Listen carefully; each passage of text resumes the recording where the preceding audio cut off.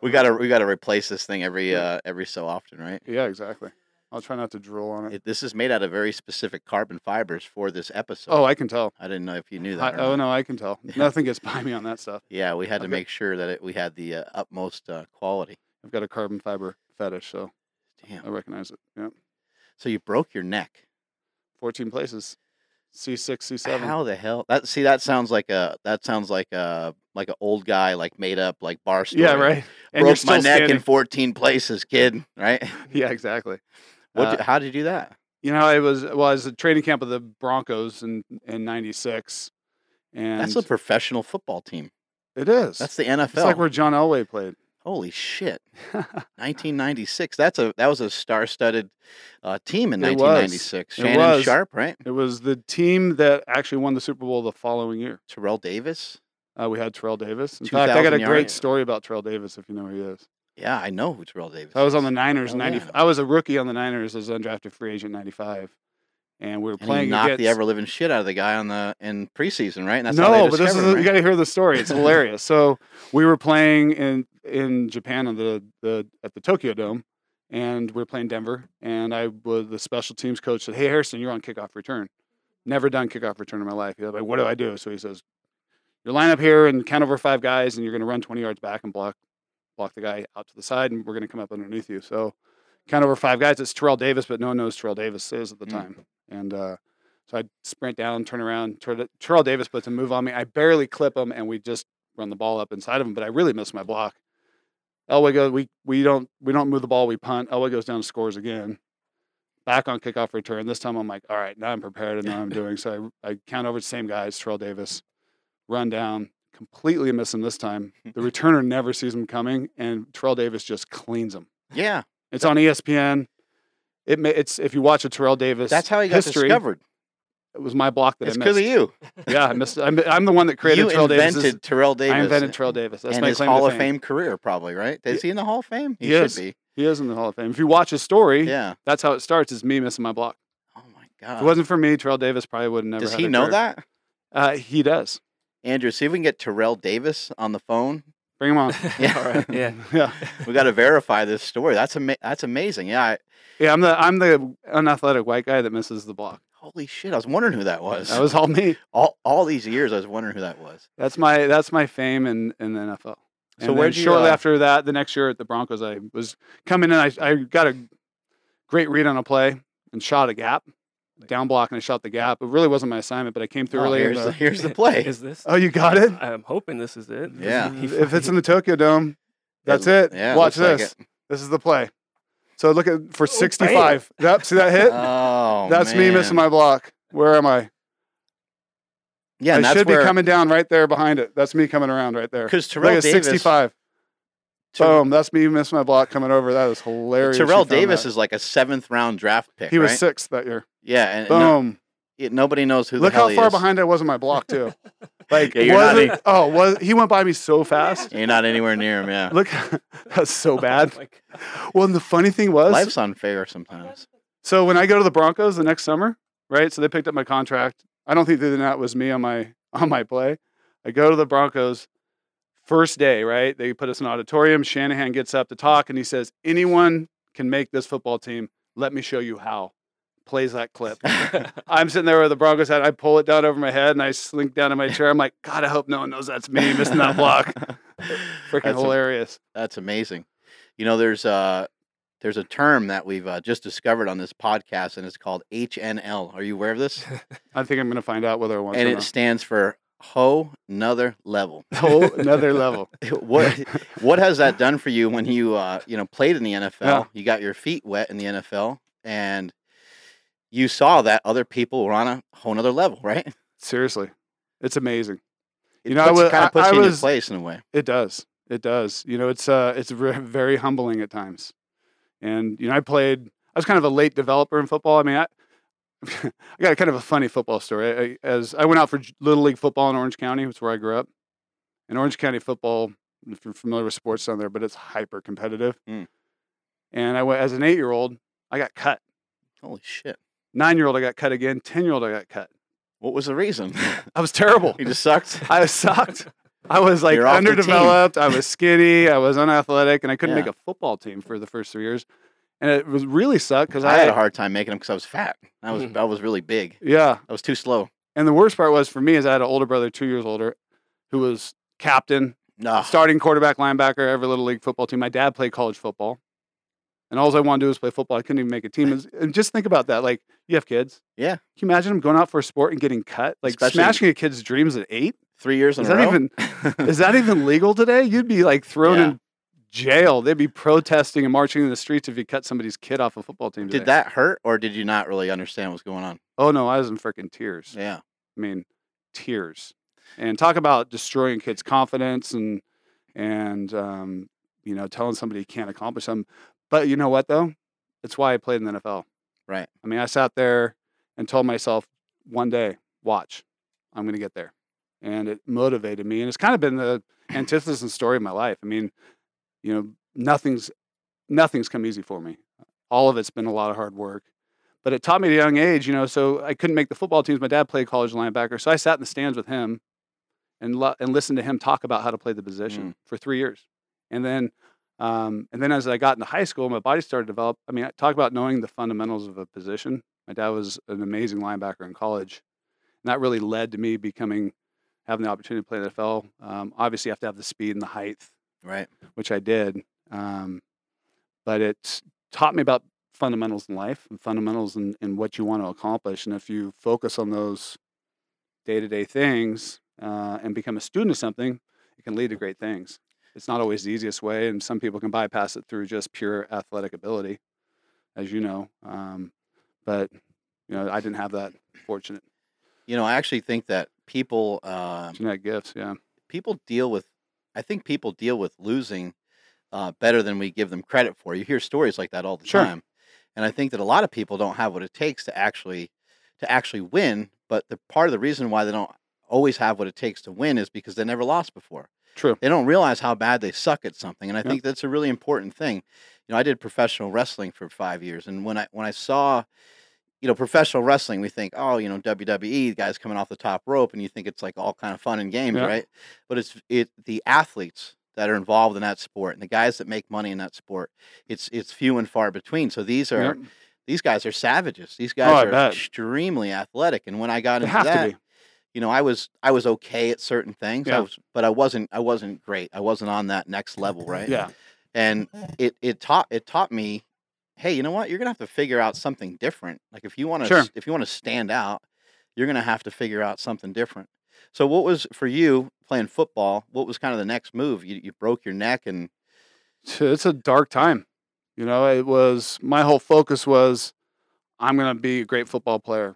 And, you know, my near-term focus was high school, and then it developed, and I was a highly ranked recruit coming out of Orange County when I was leaving high school. Stanford came in early, offered me a scholarship, and I didn't understand how college athletics worked. I figured, I got a scholarship from Stanford.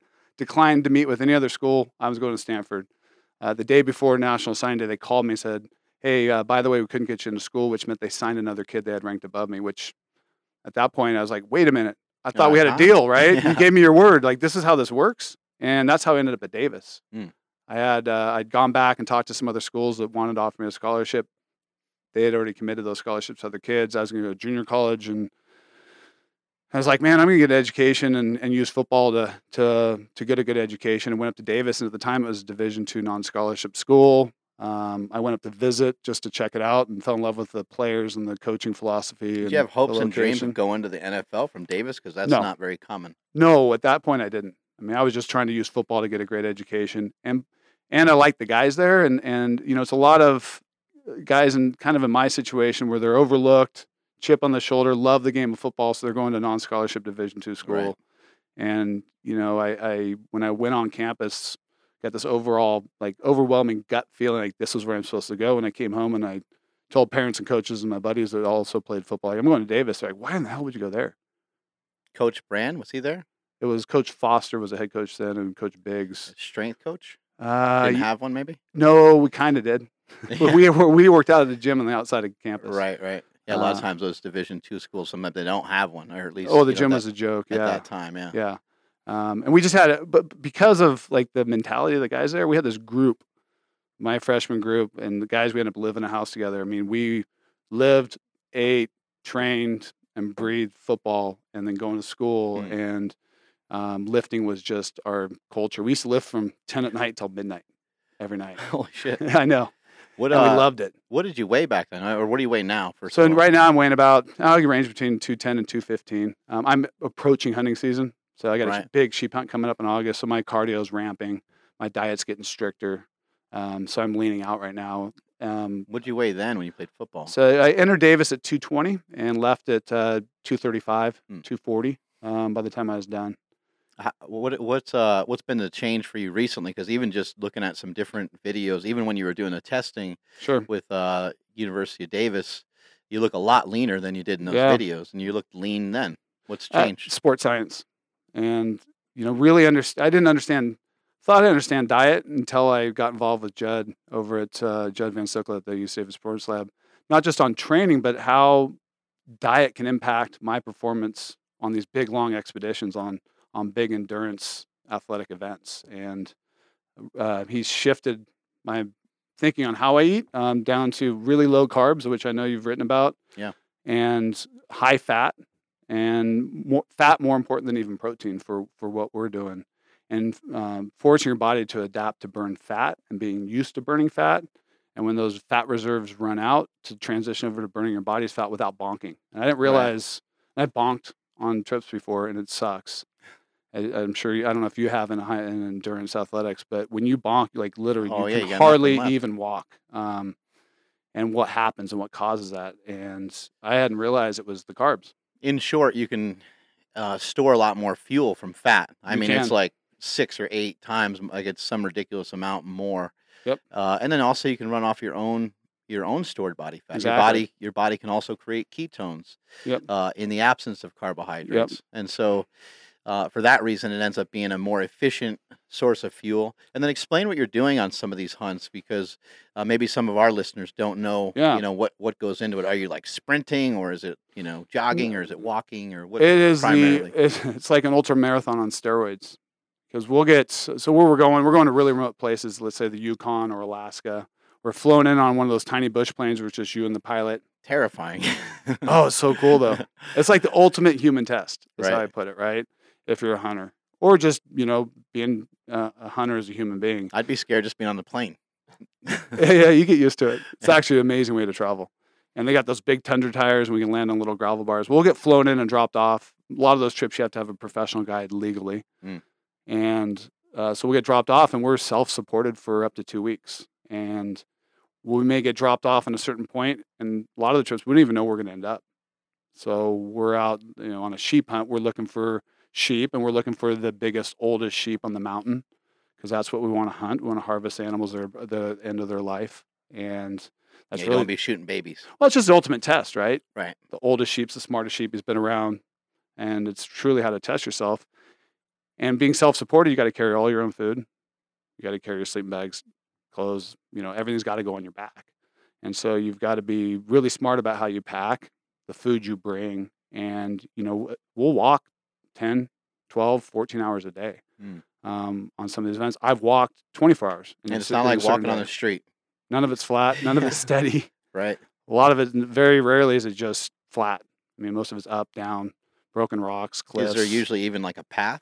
Some places no. Sometimes you'll find a game trail, but there's no like hiking trails where we go. Right. The places we're going now are pretty unique. It's probably less inhabited by man today than even it was several hundred years ago when there's Inuits, because the Inuits aren't there now. So we're putting boots on the ground in places and seeing animals that probably have never seen human beings.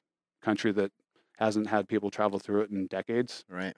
And it is amazing to go through that country and experience it. So you got to be in shape to do this. So what's your training look like for this kind of stuff? My it's year round for me. It's part of my lifestyle. Always has been, being an athlete. And then for hunting, for me, it's given me another focus to train.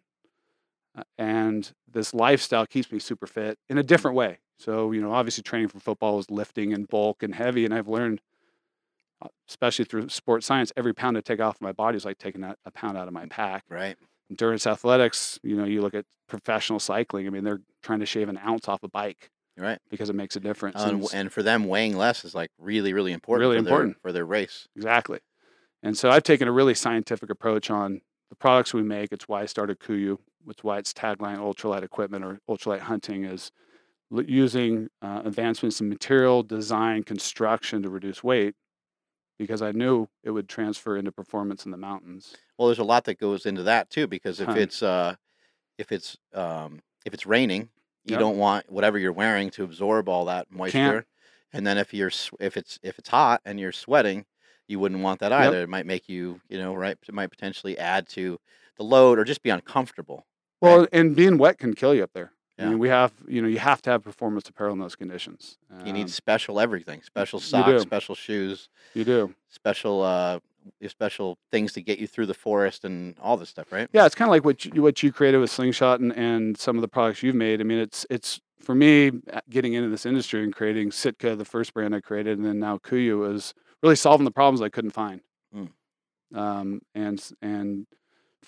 building stuff that I wanted that I just no one was making, right? Right. And that's just continues every day. I mean, we're always evaluating, always looking for new technologies and designs. That we always say reduce weight and increase performance. Do you lift? I do lift. Do you? Do you even lift, bro? I sort of, yeah. Sorry. From time to time. Yeah.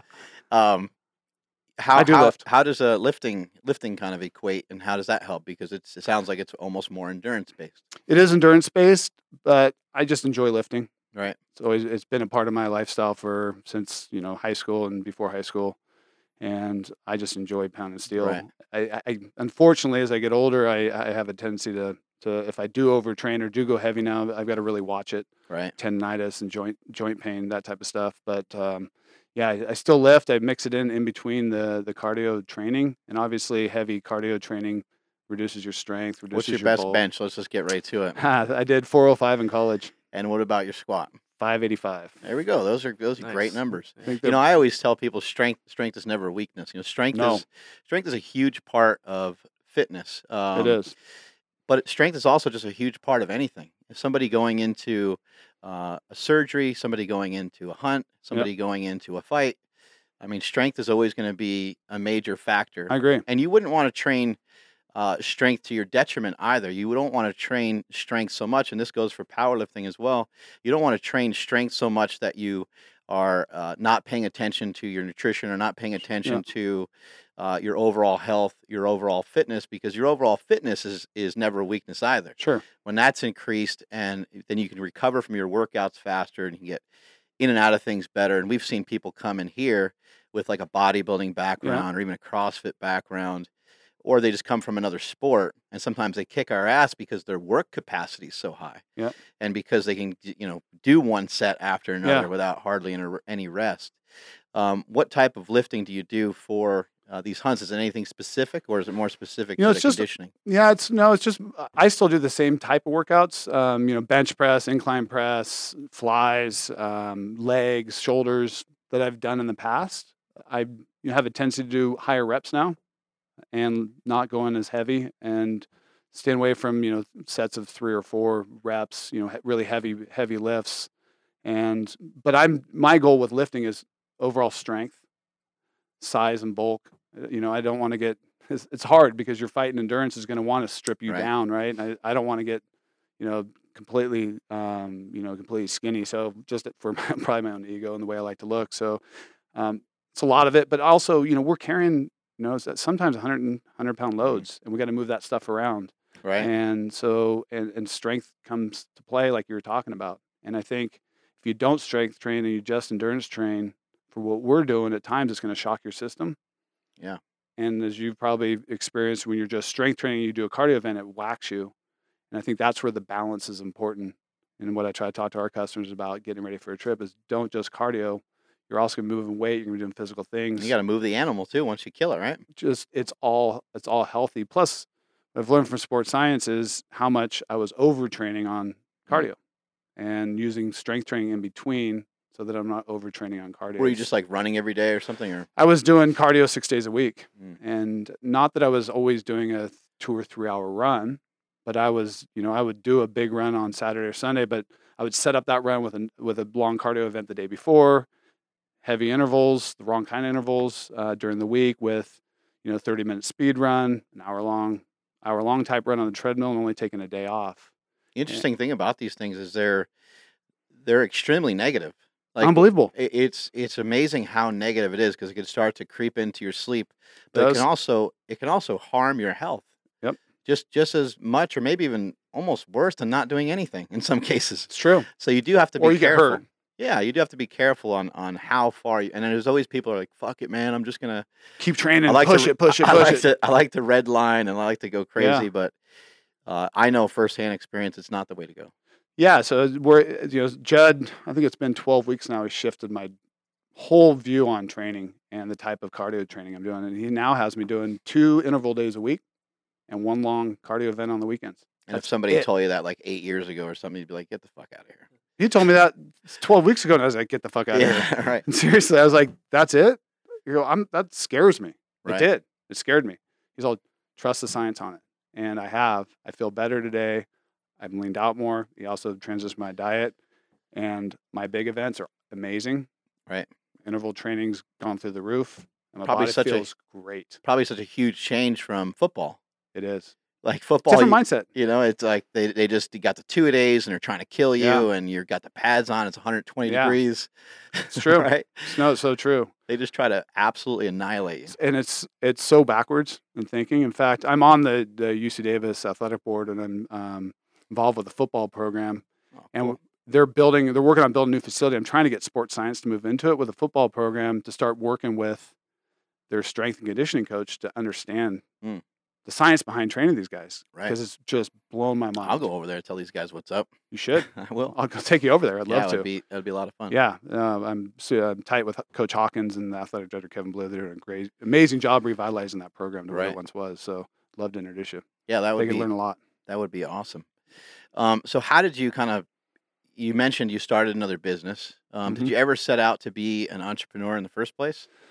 Always want. My dad's always owned my dad's a physical therapist. He's always owned his own practice. Okay. And so you guys seeing that is He always, he had a saying when I was young that I love. He's like, "Jason, one of the things that I've learned in my life is sign the front of the checks, right, not the back." And that always kind of stuck with me. And then one day I realized, like, what are you I want to sign the front of the checks. Yeah. Like, I was doing commercial real estate, and I'm like, I want to be the guys leasing the building. I don't want to be a broker working. I want to do that. Like, I want to have the opportunity to create something. I want the opportunity to have my own thing, right? It's always been in my mindset. And growing up as a kid, I'd meet my family, my parents' friends, and they'd have some entrepreneurs, guys that own their own. I'm like, I want to own my own business someday. When football ended, I had no idea what it would be, and I got into commercial real estate and thought, well, if I just make money, I'll be happy. We have nice things. Yeah. Did that, miserable. And then I had a client that I became friends with, kind of a good mentor, an entrepreneur type of guy. And he's like, Jason, and I talked about wanting to own my own business. He's like, best advice I can give you is find something you love and create a business out of that. And I'm like, I love hunting. Well, how do I create a business out of that? Like, I couldn't figure it out. And then in 2004, sitting on top of a mountain, cold, wet, miserable, thinking about how shitty our gear was. Right. And I went to a hunting retailer, and I was buying most of my stuff from outdoor like places like REI or mountaineering shops, and thought, why can't we have stuff like that for hunting? Like, I can't be the only one. Right. But I was the only one to actually go do it. Right. Created the whole category, and with a brand called Sitka that we started in 2005 with a business partner that was with me on that trip, that we kind of came up with the idea of brainstorming together on it. And you have any previous business experience other than the real estate? No, I shouldn't say that. I bought 2 franchises with some money I made in real estate, and that kind of taught me the basics. And I bought those for an investment, which was sold after 2 years. You learned the good and the bad, and just learned about running books and the basic stuff, business license and insurance, and what margins were, and how important payroll. it is to do things the right way from the beginning. That's what's nice about a franchise. They kind of teach you the basics, teach you the fundamentals, right? Sold those, used that money to launch into Sitka, create Sitka, and had no apparel experience. And came up with the idea. I was almost like embarrassed or scared to tell anybody, like, I'm going to do this. And like, I finally told my wife, and she's like, you should. You'd be really good at that. Yeah. And she knew I love like style and design, and Well, that's huge reinforcement. That's the person you care about most, right? telling you, "Hey, yeah, that's a good idea." Well, especially when you go back and go, okay, I did it. Now I've got to leverage the house. I need to take all the equity out of our house and buy $225,000 worth of product. Hey, about that idea that you said was good. Yeah. Here's what needs to happen. We're going to find out how good you think it is today. Yeah, exactly. But yeah, no experience and but like the second I came up with that idea, I knew it was it. Like, that's what I'm going to do the rest of my life. And realize what this guy that told me, find something you love to do and do that, because you'll really maximize who you are as a person, as a business person, entrepreneur. If you do something you love, if you do it for money, you'll kind of get there. But if you do it for love, you'll master it. Yeah. And you'll become the best, and you'll become something that nobody can compete with if you do something you truly love. How do you know when something's a good idea? I feel it. It's all gut. You just feel it head to toe. I can see it. Tell people, I said, I can see it, touch it, feel it, taste it, smell it. Right. If it's the right thing. Right. And I know it like that. And it's not but it's not an actual physical thing. It's just a vision. It's a gut overwhelming instinct. Right. And I've learned to follow it, and it hasn't let me down yet. Yeah, I've always told people, like, if you can't stop thinking about it, a lot of times it's a good idea too. Just something that it's in your head. You keep thinking about it. Like, man, how do I figure it out? I need to tell this person, that person. Yep. You keep thinking about it nonstop. It's true, right? And it keeps you up at night out of excitement. You're like, this is it. I can do this. This is going to be big, right? Yeah. And I've done some things that haven't been as big or successful as I maybe anticipated. But I'll tell you what, I've been way more right than I've ever been wrong. And thank you. And, I'm working. I like to mentor, give back to young kids, right, or young entrepreneurs that reach out to me and say, hey, I've got this idea. And one of the things I always tell them is follow your gut. Because I had so many people go, Jason, you're nuts. You can do what? Apparel? You think you're fashion? I mean, come on. You can't just go start a business in apparel without any experience. And I went and came up with the idea and then pitched it to some people in the industry. Like, no one's going to pay that much for hunting clothing. I mean, look at the prices in Cabela's and all these hunting retail shops, and you're going to be 2 or 3 times more expensive no, never worked. But when something's better, it's better though, right? I just believed it. Yeah. And just followed that belief and believed it so strongly that I didn't listen to anybody else. Was there times where self-doubt creeped in? I guess questioning whether I'm losing my mind. Right. Like, how many concussions did I get? Maybe. Yeah. Maybe that's something to do with why I think this is such a good idea when everyone else is telling me it's such a bad idea. But you know what? I've not very much. Where I trust myself, especially now. I think when you first start a business and you start to have some success, you wonder whether you're lucky or good. Right. Right. And I remember when we had success with Sitka, you go, okay, well, is that at the right place, the right time, with the right product, or am I good at this thing? And when we sold Sitka to Gore-Tex in 2009, and I turned around and had this idea for Kuiu, because, again, solving problems that I had faced with Sitka with retailers and the product quality I couldn't take to market, and the markups, and thinking this idea of going direct to the consumer. If we're going to do all the work to educate them and market to them and talk to them, why would we send them to the store to get it and pay twice what they should pay, or make a lesser product because of price? And when I was writing the business plan for Kuiu, I told myself, well, I'm going to find out whether I'm good or whether I was lucky the first time, and whether my instincts were right. And totally underestimated what we would do the second go around with Kuiu. It's turned out to be what I thought was going to be a small little lifestyle business, hometown type of thing.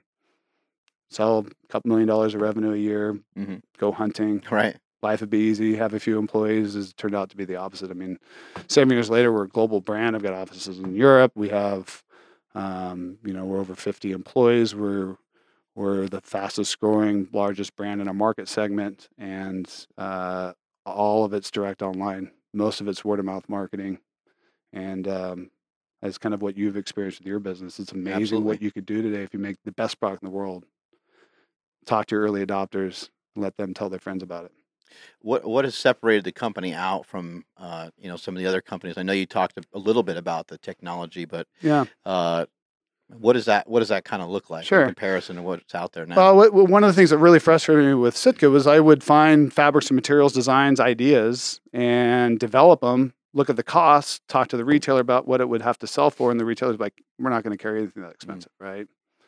So I'm like, God, I'm walking away from really making the best stuff for my customers because the retailer's telling me you can't sell something that expensive. That's just lazy by the retailer, right? Right. Customers want the best stuff. I want the best stuff, but I can't produce the best stuff in the retail model. And I also couldn't control growth, the sell-through, the customer experience. It was just, there's so much missing. There's so much lack of value added in today's retail market with the big box.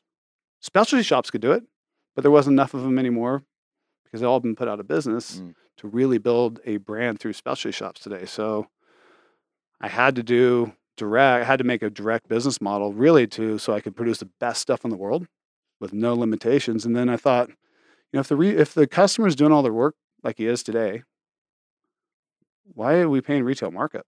Why does the customer have to pay for retail markup? We used to pay for it because they were the experts.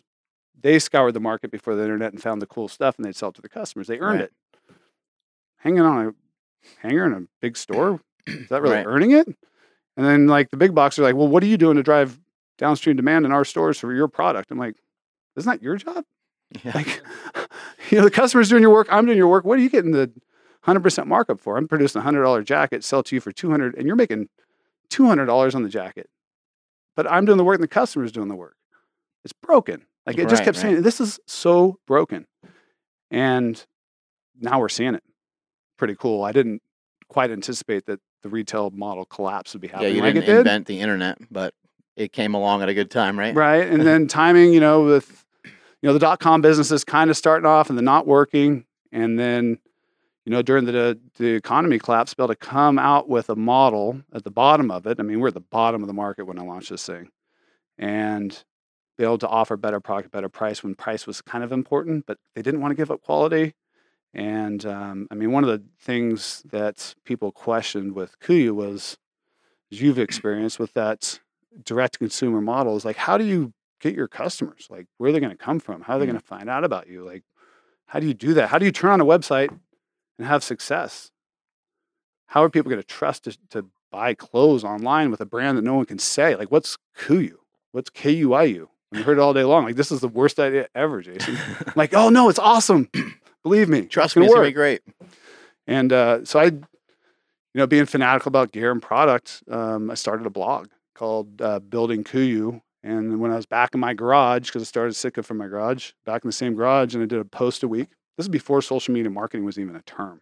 Right. We didn't have Instagram. Facebook wasn't used for business. YouTube? You didn't do anything with YouTube at the time. Video wasn't a thing. It was back in 2010. I just started every week. This is what I'm doing. I'm back in the garage. I'm overseas. I'm investigating fabrics, researching fabrics. I shared everything. And was that through like a blog or something? Through a blog. Okay. And I answered every single question for like 18, 19 months before we launched. But it was really cool. I thought there's a restaurant in Sacramento called The Kitchen. Have you ever been to The Kitchen? Fucking amazing. Yeah. Right? Love The Kitchen. So I left Sitka in June of 2009. And became a chef? No. I'm not a great chef. But I went to The Kitchen for anniversary, which is July 18th. Took my wife there. And I was so amazed at how they presented their product. To talk about every little ingredient. And what it created, as you've experienced, is this huge anticipation for how great that meal is going to be. And then it was, right? Yeah. And I thought about that transparency. I thought, if I'm working with Torre out of Japan and Patar's Leathers, like, why can't I do that with Kuiu? Like, share everything. I'm working with the best ingredients and like go down to all the smallest details. I think that'd be really cool. Let's try it. And that's what I started blogging about. And like, let's talk about retail model. Let's talk about how it's broken. Let's talk about the markup. Let's talk about everything that no one talks about. That makes a ton of sense on so many different levels. Because if you were to try to just bring things in-house and to sew things and to figure out all those things in the very beginning, it would suck. It would probably be too hard to really get it off the ground. It would be. Without an understanding of the fabrics. And if you go into a company that's been doing it for 20 years or however long they've been doing it for, that's going to give you a huge advantage off the start. Sure. Well, and just knowing what the reality is of the marketplace, right? So knowing what most companies are buying, they're buying fabrics from Taiwan. They buy them for price. They're inexpensive. We call them sourced Asian fabrics. They're junk, in my opinion. And then they come up with some fancy name. It's this proprietary fabric created by X brand, and this is a fancy name, and it does this, right? When all intents and purposes, it's a stretch woven fabric that costs $3, and they buy it from some Chinese mill. There's no testing. There's no quality standards, and that's what people are buying. And I thought, I'm buying Japanese technical fabrics from Toray. They're amazing. Let's tell that story. Let's go down to the how they make their yarn that's patented with no elastic. Let's share those details. And just because I was excited about it, and what it did is attract all the early adopters, all the guys that geek out on the small details. Yeah, well, now it changes the game because if somebody says, man, I don't know, I can't spend $100 on pants, but if the pants are the same every time you wear them, after you've worn them 10 times, and they perform the same, and they're very comfortable, they look better, they feel better, they last forever, they're more aesthetically pleasing, everything. Having it last is a huge deal. Some of these things, even from some big companies, sometimes even like a Nike or Under Armour, you wear something like twice, and you're like, I know what they're buying. The thing's all fucked up. It's all messed up after you washed it and worn it once. You're like, and I know why, because I know where they're buying their fabrics. And those bastards. Yeah, it's price. Yeah. It's all price, and the retailer today is forcing it worse than ever. I just got back from traveling overseas with my suppliers, and you talk to them, and I'm like, so what do you guys see in the marketplace? They're like, price. It's so frustrating. They want less quality materials. They want less quality. They want less expensive sewing. They want less. And he says, as they talk about, the crazy thing is, though, their volumes aren't going up. Even though we're reducing their costing on less quality materials and less quality sewing, they're thinking it's going to drive price, but at the end of the day, it's not. Or volume, but it's not. And the consumer is the one that pays the price on that. Because it's not getting less expensive at the store. Their margins are only getting better, or it's getting a little bit less expensive, or it's getting discounted at the end. Right. How do you lower the barrier of entry into hunting then? If the stuff is of quality and you can't really compromise the price too much, how do you get more people into hunting if the cost ends up being kind of high? Well, we don't do retail markup. So I'm selling it wholesale to our customers. That's how we did it. That was a big part of our success. Yeah, you being a hunter, that must have been really important for you. Well, I just felt like it was right. Being a consumer. Right. And looking at the lack of value the retailers are adding today, and felt like, hey, like I said, if we're going to do the work to market, our customers do the work to find out about it, let's just sell it to them at wholesale. Right? Right. And wouldn't that be cool? Like, no one's done that before. Let's give the retail market back to our customers. It's the right thing to do. Let's make the best product in the world and sell it at wholesale. It's the same margin I'd make if I sell it to a retailer. Right. For me, now the customer buys it without a 100% markup. That'd be pretty cool. Would it work? And it was like when we finally announced that towards the end of right before we're going to launch, it was really what tipped the business over. People just started going nuts, and having blogged about everything about the business for 18 months before we launched, and then like 3 months before, I said, hey, what if we do this, you guys? What if we sold at wholesale prices to you instead of the retailer, laid out the pricing structure, what it looked like? And that was when just got this landslide of comments and people wanting to purchase the brand, people threatening not to tell people because there's no way that I'd have enough inventory, which I didn't, to the point where I had to carve up shopping days based on blog subscriptions because so many people subscribed to the blog to purchase.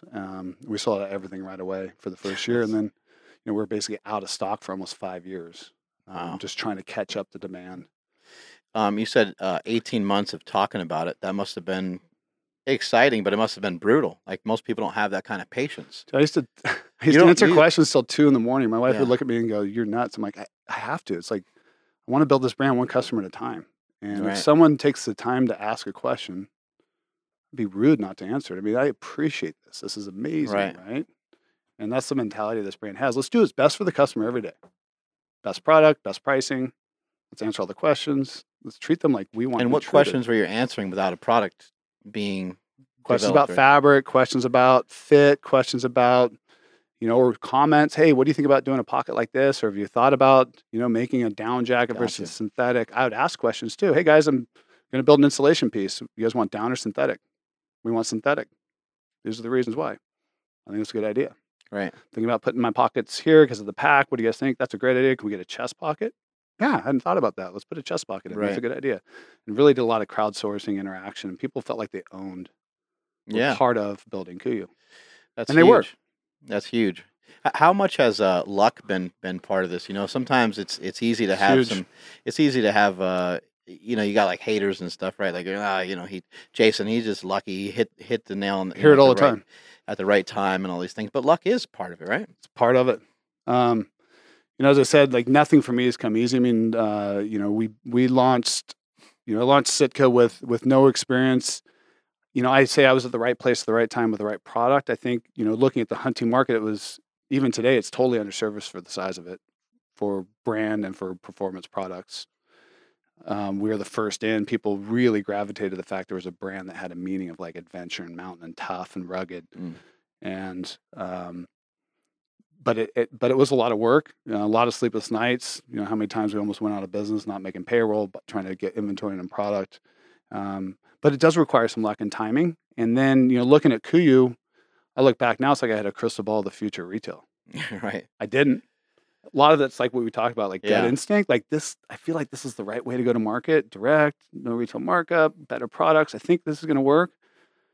And then the rest is like timing, which is, you'd argue, is luck, right? Mhm. And, both brands meeting the right people at the right time. Like, man, how am I going to I got a shipment coming. I don't have the money for it. Like, how am I going to get this money? And then you meet somebody or you reach out to somebody or something happens and kind of all the stars have to align, as I say, to make these things all be successful. Because I think, when you look at the success of business, that 97% don't work as startups, they're the ones that don't either have the fortitude to grind through the hard times or the stars don't quite align for them and something happens. I think it's important to tell people what your vision is and what you're trying to do, because you don't really know who you're talking to sometimes. Yep. If you tell other family members and you tell friends, then even that word of mouth starts to. It does. Who knows who's talking to who? Who knows who wants to invest? Totally. Who knows who wants to just support? Somebody might even say, "Hey, man, I like the idea. I just want to come work for you." Hear it all. Fuck it. Absolutely. I want to just work for you. We've had that. Right. People are like, I'll quit my job tomorrow. I'll come volunteer to learn what you're doing. Whatever the hell you want me to do. Yeah, it's true. No, and there was luck. I mean, it was in 2015, I was working on getting SBA financing. We were profitable, small business administration, guarantees the loans. Met with my bank August before the end of the year. They said you're going to qualify for max amount of SBA financing. Gave them the financials. 45 days later, underwriter's like, you don't have accounts receivable. I'm like, I know, isn't it great? I don't sell to retail, right? I get paid before I ship my product. They're like, well, we can't finance you because we can't check that box. And I'd planned on this financing, right? So I went to the next bank. At one point, I had a 90% government-backed guarantee. I couldn't get a bank to lend me money because we didn't have accounts receivable. And I was like desperate. And the company was doing great, but we were backlogged in inventory. And it's like these moments, right? And I just started calling everybody I knew, like, do you know anyone that owns a bank? And my dad's like, I think this cowboy I know has something to do with the bank, right? Gilbert Aguirre, just an awesome guy, old cowboy, salt of the earth. I call him, I go, Gil, do you know anybody that owns a bank? He goes, I own a bank. I'm like, I need an SBA loan. I qualify, give him the information. He's like, I'll get you a loan in 30 days. Some of those cowboys and farmers are unassuming. They have shitloads of money sometimes. Right? No one would ever. He goes, I go, you own a bank? I thought you just did cows. And he's like, no, I own a bank. And he got me the loan, right? It's like those instances in business. And I think it's, I tell young entrepreneurs, like, you're going to have to grind and you're going to have to not give up. And you're going to be sitting there going, I don't think this is like, I don't know how we're going to do this. You just can't give up. You have to. You've been there. Yeah, you have to flip over every single rock, right? And just be relentless. No stone unturned. Yeah, and I think that's where the passion part really is important. If you're going to be crazy enough to start your own business, is like you better be passionate about it, because it's the passion that'll get you through those times you're going, I have no idea how we're going to make payroll tomorrow. Your energy won't run out for it if you're excited about it. You won't give up. Versus if you're doing it for the money, you're like, maybe it's not worth it. You got something to add, Andrew? Yeah, I was just curious because you said you were blogging for 18 months. Yep. How were you able to stay patient throughout that whole process? Well, I knew I couldn't launch. Yeah. Until a certain period of time. There was a lot of work to do on the supply chain for me, development of products. Gotcha. And I had the time. And it was actually my brother that came up with the idea. He's like, Jason, I'm a little bit worried that you're going to disappear for 2 years, after selling Sitka, and then pop back up with a new brand. He's like, why don't you blog? I'm like, what's a blog? How do I set up a blog? He's a tech guy. He's like, I can set up a blog for you on WordPress. And he's Isn't it funny? Like, see, that just happened in passing, right? Totally. And I'm like, that's why it's important to talk well, about what am I going to blog about? And he's like, well, blog about you. I'm like, nah, that's too narcissist for me. But it might be kind of cool to do. Like, I was thinking one day I was actually on a run. A lot of my good ideas come as training, and I was like, Exercising. what about building a brand, like building Kuiu? That might be kind of cool. Maybe guys would find that interesting. And I started building Kuiu, and the best thing I've ever done. Yeah. And then everyone agreed with you selling online was a great idea, right? Just like, really, you would do this and give us the retail market back and not take advantage of us? Like, Yeah. it was truly like the tipping point for the startup That's in cool. such a massive way. And I've watched, other consumer direct brands get created today. Mhm. And I've talked to others creating them. I'm like, are you blogging yet? They're Yeah. like, well, why would we tell everybody our secrets before we go to market? I'm like, you should, because it's super powerful and you can attract customers and then you can get trust. This is all about trust. Yeah. Transparency is trust. I was actually shocked when I researched you a few months back and found a lot of stuff on the internet, because you want to know why? I don't normally see that. Yeah. I'm like, how, and sometimes it really boggles my mind, because I only know one way to build something. The way that I did it, that's the only way that I understand, right? Yep. But when I see sometimes these entrepreneurs who are real successful and they haven't done any of that, I'm like, oh my God, they're missing out on such a huge piece. Yep, right. I agree. It's and we interact with our customers on a daily basis. I mean, it's as I tell our team, and we've had great success, but it's this brand's for the customers. The coolest thing I saw was you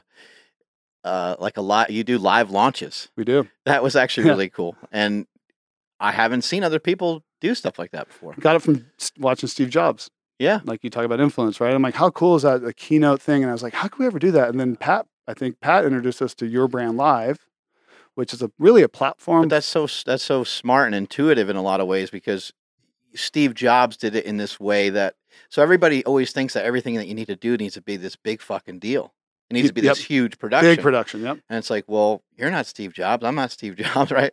We can't figure out some of the stuff that he did later in his life.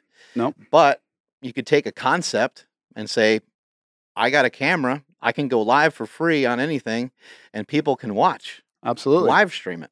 Yeah, we got this platform. This is before they had Facebook Live and all these other live programs. Your Brand Live was a platform created really for in-store training for brands. And Pat's like, hey, Your Brand Live, do you think we could do anything with it? I'm like, can we do live product launches? They're like, no one's ever done it before. We try it.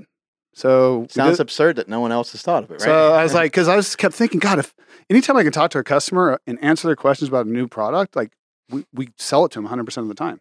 Like, what if we could do it to thousands of people, answer questions, that makes a lot of sense. Then they know all their answers, so they can go sell it for us. That makes a lot of sense. We go to trade shows, and our product is sometimes very hard to understand. It's very hard to understand what it's going to feel like, what it's going to look like, how it's going to fit, and what it's going to do for you. So at trade shows, it's huge. When we put somebody in a slingshot, they're never like, "Oh, it sucks." They always enjoy it, and maybe they don't purchase it, but maybe they even go tell somebody else who's got a bum shoulder. They go tell somebody else that they think that it would work well for. Well, I got your product today for the first time. It's amazingly simple and amazingly effective. And I love products like that. Like, right. You get in it, you use it, and it's like, wow, that works amazing. It took like 5 seconds to put it on. It took a lot of pain away from your shoulder. You banged out some push-ups. Yeah, I can't bench right now, but I can bench with a slingshot. Yeah. I'm going to steal one from you when I walk out here or buy one. Yeah, we got a whole bag of stuff for you I can't wait to on use your it. way out, and to help your wife with her knee, because she busted it up doing some CrossFit, right? Tore patella. She didn't listen to you. You told her not a good idea, right? Just repetitive, hardcore training. It's a recipe for disaster over time, as you know. Do you guys train together sometimes, or that doesn't work well? Different types of workout, and I'm in there a lot longer than she is, right? Especially with my cardio work and specific type of stuff I'm doing. But we go to a lot of times go to the gym together. We just have to drive separate. Yeah. How has your wife been involved? It's like sometimes people's wives are like directly involved and they actually like work for the business. But even if she's not, quote unquote, working for the company, she's still a huge part of it. No, she's been involved with both businesses. Oh, cool. Kirsten and I are dead opposites. So, I mean, she's a numbers person, analytical person. So she's always kept track of the books. This is a really weird story, Casey. And has always been the one that walks in my office and goes, Jason, we don't have enough money to make payroll tomorrow. I'm like, all right, I'll figure it out. And that's when you sell drugs. No, I just sell more product. Oh, okay. Yeah. He doesn't follow our model. Yeah. No, but it's I've had to do that from it's time been to a great time. partnership. I mean, it's, I came out to her with the idea of Sitka, and she's like, go do it. And then I'm like, okay. So when we launched Sitka, I went to a trade show. We got one order our first year for $10,000, which was $5,000 cost. I'd order $225,000 worth of product to hit the minimums to fill that $5,000 order. And I'm like, I got to fill. It's 200. I got to order $225,000 worth of product. The math isn't working out. I need to leverage. I need to take all the equity out of the house to place that order. Are you cool with that? And she's like, you got an order? I'm like, yeah. How big is it? I'm like, oh, it's 10,000. It's actually 5, but it was 10,000 that they're going to pay us. And she's like, do it. You'll do it. It'll work. And then the cool thing was, thankfully, well, the funniest part was we order this product. The truck shows up. We have a garage warehouse and an office all in my little garage. And I thought, yeah, we put up shelves and product. I had no experience, right? So this truck shows up with a container on the back, right? I'm like, cool, our product's here. Run out there. I'm super excited. And guy opens the back and all these boxes in there. I'm like, all right, well, which boxes are mine? He's like, the entire truck is yours. I'm like, shit.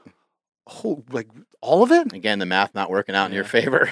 So we piled it on our front lawn, and I had to go rent a U-Haul and a storage space to put it in. I had no idea. It was that lack of experience. And we had our neighbors going, you guys are moving? I'm like, no, I didn't start this business. Anyways. Your wife just looking at you weird, like, yeah. the fuck? She's like, you're going to sell all that? You better. Yeah. And then it launched, and the cool thing was the retailer, the single catalog retailer, Sinead's out of Bozeman, that ordered the $5,000 for the product. 3 days later, called back and said, we'll take it all. I mean, they couldn't believe the response to it. I love Bozeman, Montana. Probably like one of the simplest places I've ever been. Isn't it cool? There'll be like a sign and it says airport, and the airport's right there. Like I when you're in know. Los Angeles, you're following that fucking sign. You're like, where's it? I got to turn here for the Totally. airport, and I got to get off on this exit, and you're trying to figure it out. And then you get to the airport, and it takes like 10 minutes to get on the plane. Yeah, it takes Super forever. simple. Yeah, it's a In beautiful Montana, place. a lot of people they park right out in front of the. I saw people park and leave their truck on. Yeah. Just leave it on, And go in. and they go in and they like grab whoever they're there to pick up. Yeah. Why wouldn't you be able to do that? I was like, this is awesome. This is Bozeman, Montana, boy. Yeah, where the hell? Yeah, California, you'd be arrested. yeah. I'm like, where the hell am I? That's a cool place. Yeah, we have so many similarities. I just want to run through it. Yeah, I know we do. It's been great to meet you, by the way. I just want to run through it for a second because it is kind of crazy in some way. So your wife and her family is from Dixon. Yeah, they And founded that's- the town. Our kids are 7th Oh generation. my God. Like her grandparents. Did they name it? They must have. Yeah. They came over with the Donner Party. Mm. Do you know the Donner Party? Yeah, yeah. Like they're the ones that ate people to survive. Right, and there's My wife hates it when I tell people that. She's gonna be so mad at me right now. There's Sorry, a- curse. Yeah, she comes from a lineage of people that eat other people. Cannibals. Right. Yeah, you're a survivor though. I'm proud of you. I saw that when we went to Better than starving to death. We went to like Tahoe, I think, like that. I saw there's The monument and yeah. the sign. Yeah, Right. that's part of her family. That's pretty crazy. Well, we don't have a similarity in eating other people, but my wife is from Davis, California. Oh, really? And so, yeah, she grew up here, or grew up in Davis her whole life, and was a swimmer and an athlete and stuff. And That's where your kids get it from. yeah, exactly. That's where they get anything that's positive. It's all Mine too. It's all from her. But she also works for the company. She also is Awesome. the person to say, hey, let's pump the brakes for a second here, because you always need that person. Yeah, you do. You need the person that's, trying to throw a bomb every play, and you need a person that's saying, hey, maybe we should just run it up the middle here and there, right? 100%.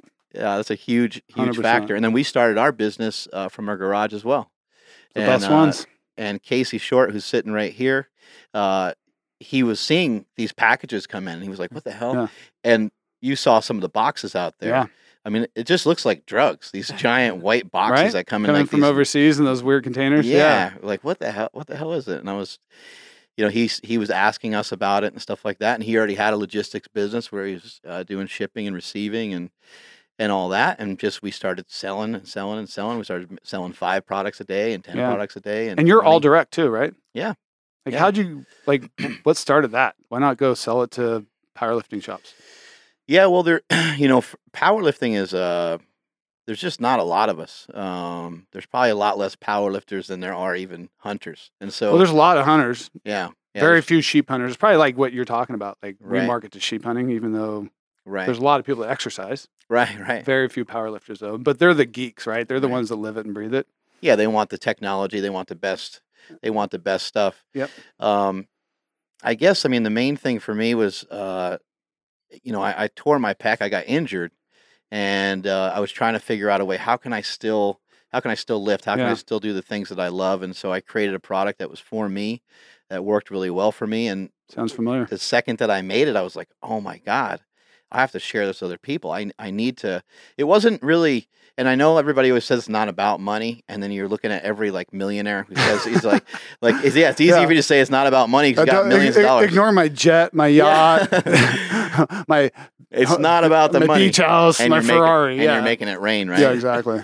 But it truly wasn't about that, especially from the beginning, as I had no Yeah. idea what the hell it was going to do. I was just like, other people need to know about this. I know so many ex-football players and lifters in the gym that I've met over the years. They'll say, yeah, I used to, Mark, I used to be able to lift heavy weights like that, but can't do it anymore. My shoulder. I'm that guy. Yeah, this happened, that happened. And I'm like, man, if they could only say they could still do it, they'd be Yep. so much happier because they can still enjoy doing the things that they love. I miss doing heavy bench. Yeah. I used to I've love had people those coming workouts. up to me crying. They're like, man, this means so much to me that I'm emotional over it. You Yeah. created a product that allows me to do what I love to do.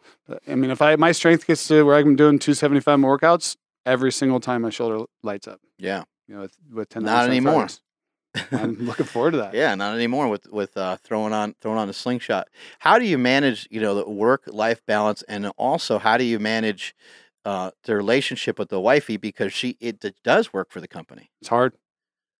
I mean, it has its trying moments, with Kirsten and I, and you see each other, you're dealing with stressful stuff at business, and then you're at home and you're dealing with young family and kids. And at the time when you're doing a startup, like we were, economy's at the bottom. You don't know if things are going to work. I mean, it's tough. I mean, thank God for her. And Do you guys have to communicate sometimes and try to figure out almost like how to communicate We with each did. other? Because We I think as a guy, we're so fucking stupid. Like, totally stupid. yeah, when we're talking to our wife, I'm the well, worst. when I'm talking to Andy, I sometimes just think I just need to get certain things done, so I just need to say it. Totally.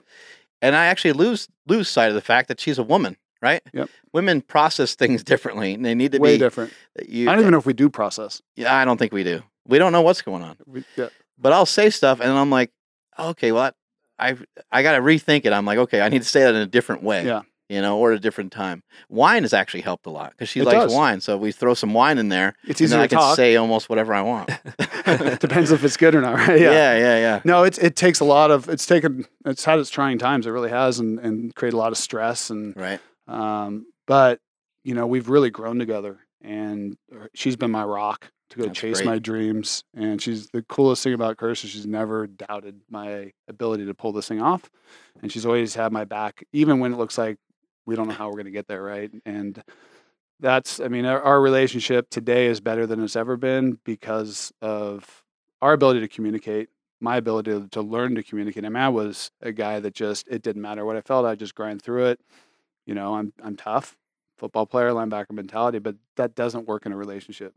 And it took me a long time to figure that You out. can't tackle your wife that way. No, it's just not fair. It's not a relationship if you don't talk about things you need and You're right. you just hold everything in. So, she's an amazing person. She's one not afraid to speak her mind, where I was one afraid to speak her mind. It's taken some balance, like how she talks to me, how I talk to her, and then the work-life balance thing is tough, especially with our business that's growing so fast, and I've got to travel overseas for So, supply chain, Slide this way a little bit. and there's I have to really watch my calendar and force myself not to get wrapped up so much in the business that I'm not at home, or I'm not seeing my kids, and then hunting season, I'm going on trips, test products, shoot videos, photos. It's takes like a conscious effort to pull myself back because again, I love what I do.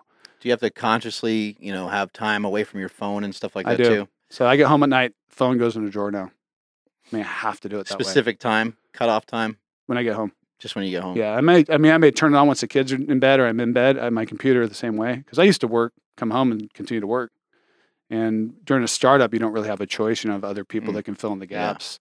And when you're doing overseas manufacturers, you know, their daytime is our nighttime. So I used to come home from work, and then now I was working with the suppliers overseas. I was working 18 hours a day. Shit. But now it's consciously coming home, computer in the drawer, or leaving my bag and my phone in the drawer until I'm getting ready to go to bed, and I'll follow up on some emails at the end of the night. But it takes a conscious effort. Right. It's hard. How are you able to manage going on these hunts where you're gone for 2 weeks? A great team. Yeah. You know, I've was fortunate to get a great COO, Melissa Wolf, from day one. She was the second person in to believe what I believed. And the funny thing is, she came from a company called Jim Bree, which is kids clothing. Yeah. And she's like the biggest animal lover in the world.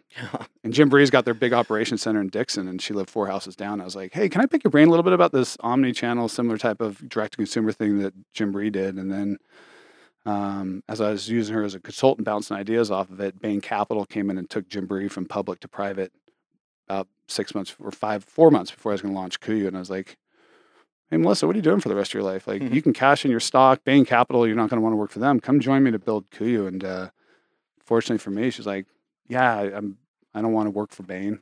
I've heard bad things about them, and they're going to change the culture. And so I was able to get her with her big business experience, and she created the online business for Jim Bree from 0 to like 200 million in revenue. Wow. So she came on early, and Not a bad person to have on your side. wonderful. And then, you know, it's been amazing. I've got, you know, Pat, who's here with us today. I've been able to bring in just so many amazing people who are so passionate about the business, and it's like we have the coolest team, and it's like it's a family that we have. That's at Kuiu. great. And you know, people love to come to work. People like Pat. I have to tell him, dude, you need to go home. Yeah. You've been here since 5. I find Like, myself saying that to these guys. get out of here. He's like, oh no, I just love, you know, I'm showing up on Saturday. I'm like, you guys take some time. Like we just love it, right? And they're competitive, and they know we're creating something super special for this business and this business model, and everyone can feel it. Like the energy, the culture, the vibe at Kuiu is like, we're doing something really cool. That's great. And it's the biggest compliment I can get is my team and how much they do for me, and how much they support me, and how much they believe what I believe. Right. Which is everything. Yeah, I got people sometimes will come in and they look sick or they have a cold or something. I'm just like, go home. Like there's, you know, we are trying to change the world, but it doesn't need to happen on this day. Sure. Go the fuck home. I know. We don't want to get sick either. Yeah, exactly. But yeah, we appreciate it. But no, it's true. And now it's you know, building a company is as much art as it is, probably more so than science, and it's so much about people and the people you have to help you. And as you start from the garage, it's yourself that does everything, and then learning to delegate and pass down and trust others. You know, it's a process that's hard at times. Yeah, handing things off to other people is not always easy. That's not how I do it, but actually, it's maybe a better way to do it. Oh yeah, that's something I share with people all the time is have an understanding that they can do a better job. Yes, and give them the opportunity. I mean, and now my philosophy on management is different. I mean, I am a guy that's like, I will put you in position to be successful. I will share with you my vision, but I'm going to let you make all the decisions to get there. I'm not going to micromanage. We don't do reviews. You want to know how you're doing, come see me. If you don't hear from me, it's because you're doing good. Right. And I just believe autonomy, being able to build what they believe is the right thing to build for the company, is way better than I could try to sit in their shoes and say, this is the way you should do it, even though I don't do it every day. It's like, you're there. Right. We're a customer first brand. We're remarkable at everything we do. You do your thing that way. Right. And I'm not going to tell you how to do it. Well, and they love it. It won't be a long time before they're better than you are. They are better. Because they are doing it every day. Exactly. And it motivates them, right? It's their own thing. Like they're part of the success. They're not told how to be successful. They're building it within the whole organization. We've had people come in from outside with big corporate resumes. I mean, we had a guy come in from HP. He had a Sigma 6 training manuals, qualification, certification. I fired him 3 days later. It's like, get out the door. We don't run this company that way. We don't throw people in the bus. We don't tell people what they're doing wrong. We don't care about org charts. We just care about doing what's best for the customer. Right. And it's fun that way. And the guys that are in everyone's tons of homegrown talent. I don't give a crap if you have a degree, you don't have a degree. You're either good or you're not good. You're either competitive or you're not. And it's let us do amazing things and build a really big company with very few. What was the first product? I did a layering system, so skin to shell system, 6-piece, and then I had this idea for a carbon fiber framed backpack, which we invented the first one. I've got patents on it. No one had taken Sounds carbon so serious. fiber. It sounds like it can't be blown up by a grenade. Well, carbon fiber is an amazing material. Yeah. It's really light. It's really, and if you engineer it correctly, you can have, really stiffness in certain directions, flex a certain way. There's a lot to it. There's a lot to figure out with it too. And fortunately for me, kind of we talk about meeting the right people at the right times. A good friend of my dad's worked for Lockheed Martin, developed carbon fiber nose cones for nuclear missiles, Tomahawk cruise missiles, components and fins out of carbon fiber, and carbon fiber masts for America's Cup racing boats. He invented those. So once we sold Sitka, I went over to a shop, and it's actually Minden, Nevada, and brought backpacks. And I'm like, I have this idea. Could carbon fiber do this? And he's like, totally good. So it'll actually be a great application. So he helped me create the first kind of working prototypes. And then, over the last 7 years, we've really fine-tuned carbon fiber and using our pack line. It's allowed us to create the lightest weight, heavy load carrying pack in the world. Awesome. The frame weighs 11 ounces. It lets us have a modular pack system. It's the biggest innovation in backpacks since I don't know if you know backpacks, but they had big metal external frame backpacks back in the day, and then they invented their internal frame. This is the biggest back in the 70s. This is the biggest invention in backpacks since the 70s. Wow. What are you most proud of? That. I mean, that's as far as a product. Yeah. That's my most proud product. Yeah. Because it was total blue sky idea, something that was patentable, that nobody had done before. Apparel's fun. We can make better jacket with better fabrics, maybe better seam lines, or adjust a sleeve or a pocket a certain way. But truly to invent something that never been created before is that will always be, kind of my prized project, at least to this point. When you created that first line, how did you know? How did you know it was like the right thing? Because it probably took some time to create all those 6 pieces, right? Well, it did. I mean, having the experience from Sitka, I learned a lot, and I knew about Torii Japanese fabrics. I just couldn't use them, and so I already visually I knew what I wanted as far as the product, the look, the feel, and then to work with a designer at a factory to put it kind of together. I knew it was spot on when we got it done. I knew it would be great. And the big thing with us was weight and performance. And the Japanese company I buy fabrics from, Torii, has a patent on their yarn on how it stretches and recovers, and they don't have elastic in it. It's amazing. Like most stretch fabrics have to have elastic. Right. Up to 10, 12, 15, 20%. Elastic's heavy. It holds moisture and has no performance value other than fabric stretches out, pulls it back to its original form. Just by making a layering system out of Torii fabrics with Kuiu versus the same layering system I created at Sitka, we took 4.5 pounds of elastic out of it. Wow. Which is a lot if you're climbing a mountain. Yeah. And then you add in the packs and the weight savings there, we're able to create a lighter weight performing product line, and dried faster, lasted longer. And so I knew it was on. We launched it. Andrew, you got a couple questions over there, buddy? Yeah, I want to pull up this video real quick. Sure. So what's going on here? That's me still trying to develop products, solving a problem I can't find the answer to. We use spotting scopes for hunting. Like we're sitting there with binoculars and we spot something a long ways away, and then we'll pull out a telescope, or we call a spotting scope. Yeah. And that animal may be a mile away, and we were going to dial it in to look at how big it is or watch it. Mm-hmm. And so we have to carry a tripod, and then that's a head that the spotting scope attaches to, kind of like what you use for your video cameras. Yeah. For us, we're using photographic or video heads. Nothing's been specifically designed around hunting. Cool. And so weight isn't that important for videographer or someone who's carrying around day to day. So this is all, this is machined, crafted by a company called 2A Armament out of Boise, Idaho. And they engineered this and machined out of aircraft aluminum. So it weighs 6 ounces versus the other one I'm using, which is 23 ounces. Mm-hmm. And it performs just as well. So this is the first prototype. Yeah, it looks cool. I mean, it's super cool. Yeah, because I'm a photographer, so I see that. Yeah. And I'm like, ooh, what do we got here? And then I'm working on. They're also working with me on developing a tripod that'll match up with it. Nice. Specific around what we need for hunting. Yeah. And how to reduce weight. Dude, that's awesome. My goal is to have the world's lightest, best functioning tripod and head setup, because there isn't one solution out there yet that everyone goes, oh, you got to buy this setup. Yeah. Because there isn't.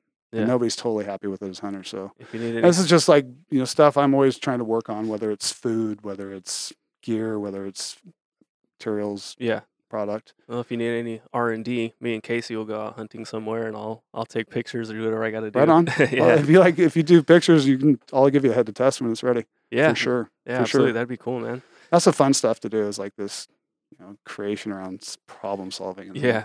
work on it, and also You guys see have that product. any desire to make food, I do. like bars or something I like that, wanna- or specific foods or 100%. dehydrated foods? Or Because I something like can't. Now that I'm working with Judd, I've realized we don't have the right food. Right. Not for what we do. that? Right. And Yeah, I saw the I'm- video where you're like, you got bagels and stuff. I'm like, what's with this guy? yeah. Like, I can't watch any more of this. No, I'm just kidding. No, but it's true though, right? Yeah. That's before I understood Right. really what the body needs. You got to be And- jacked and but- tan. Yeah, you got to be jacked and tan. But you got to also train your body to burn on fat, and then you need a fat-based diet for what we're doing. And right now, it's really hard to put together, Right. especially when you're buying bars. They're stacked with carbs. Right. There's some people that make some, interesting things like, I don't know if you ever had fat fudge. I have. It's terrible. Yeah, taste wise. Yeah. Yeah, Rogan gave me one, Right. and it was like eating baby poop. Yeah. A lot of people don't necessarily love the So what's this? flavor. Dude, that's a sign that I'm in the wrong business. So that's a collab we did. Pat put together with Anchorage Brewing. I don't know if you know of Anchorage Brewing, but they were a craft brewer up out of Anchorage. They have a crazy following. It's so cool how they do their beer. Like they ferment it in barrels like you would with wine. Right. Right, Pat? I mean, it's like wine, but it's beer, and it creates this crazy flavors. And they do these, everything's limited runs because they're brewing it in a keg, like a barrel, right? Right. So they do limited runs, and they came to us because they're big fans of Kuiu, and like, hey, can we do Kuiu beer? And Pat's like, what do you think? I'm like, of course, for sure. And didn't realize the response we get to it. So that sold out, I think, almost immediately, right, Pat?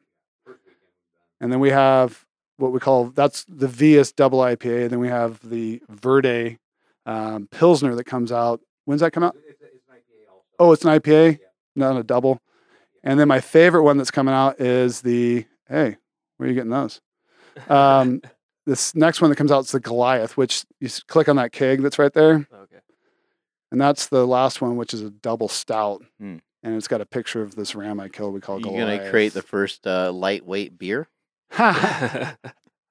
We got comments on that. Yeah. Oh, is that ultralight? Yeah, Like, right. No, it's heavy.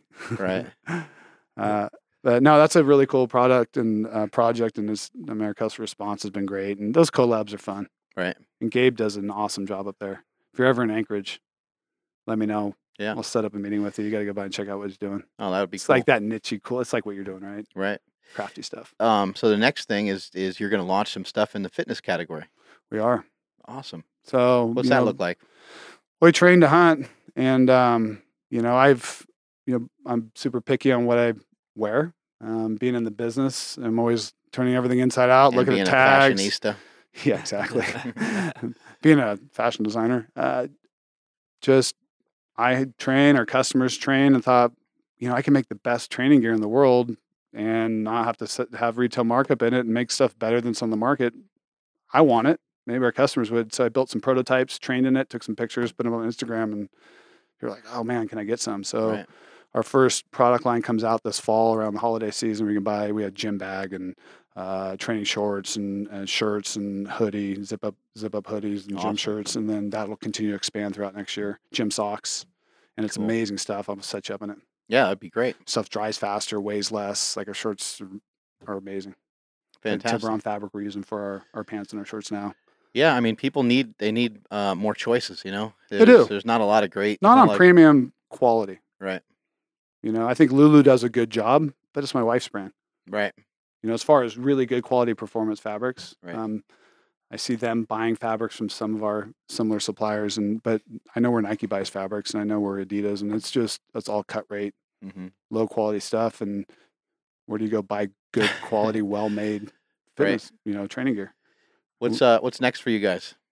Business wise, just continue to do what we're doing. I mean, you're going to see fitness coming out. We're going into youth because I've Cool. got kids. Right. And we've had a huge response to initial marketing around that. And then you're going to see from us a wider range of solid colors, lifestyle products, men's accessories, computer bags, computer backpacks, stuff you can use day to day.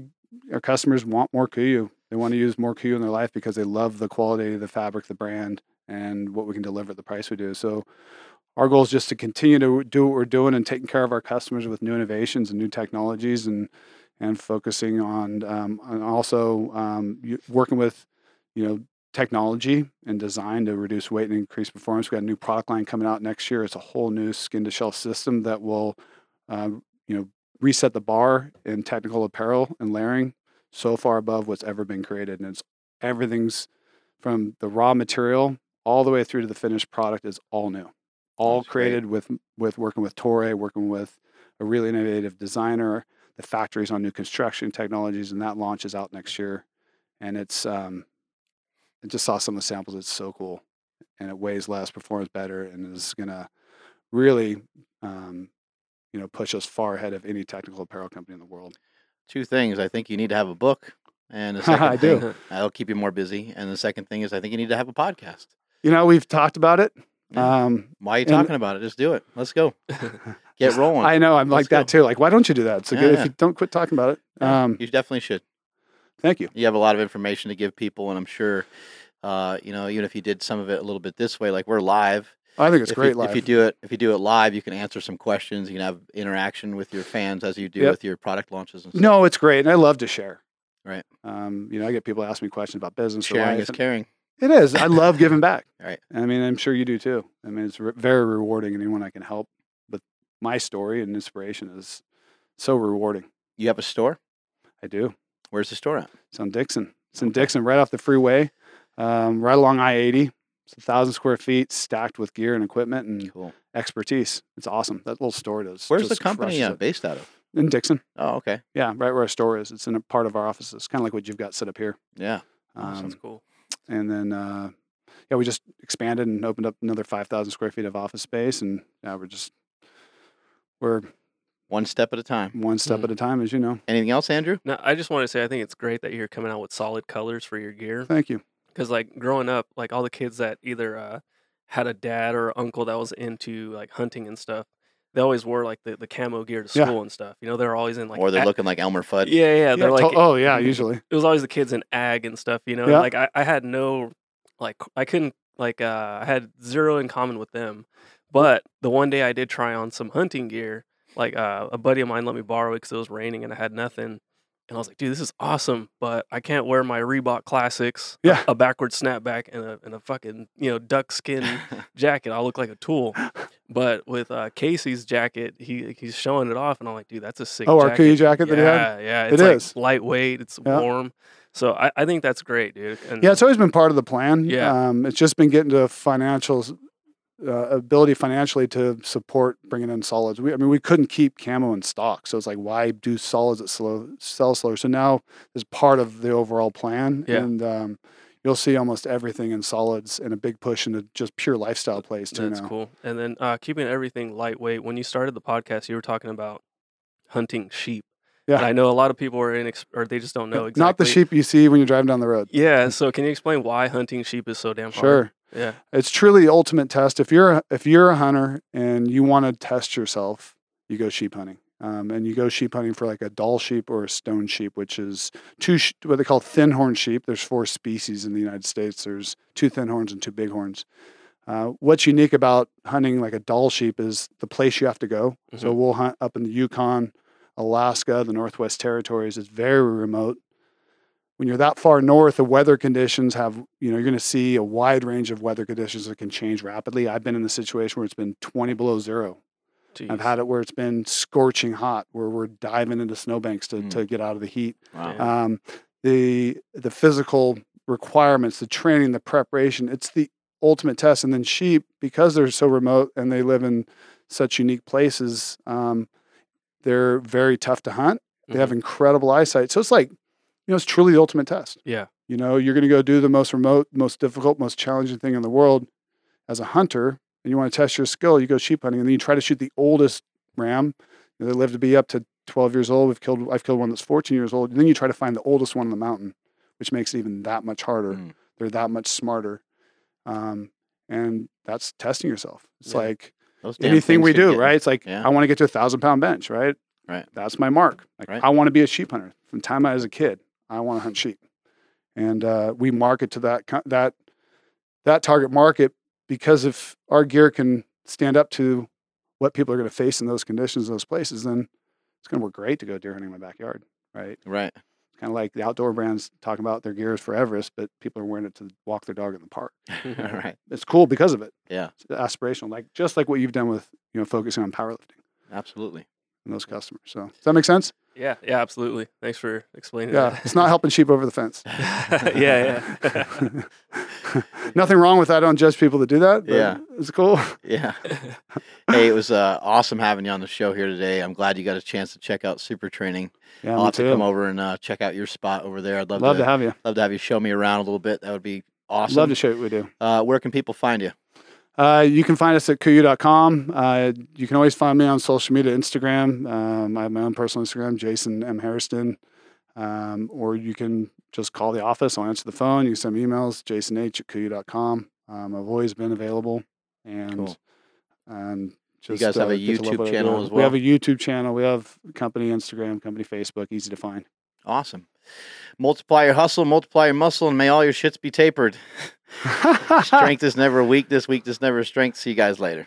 Thanks for having me.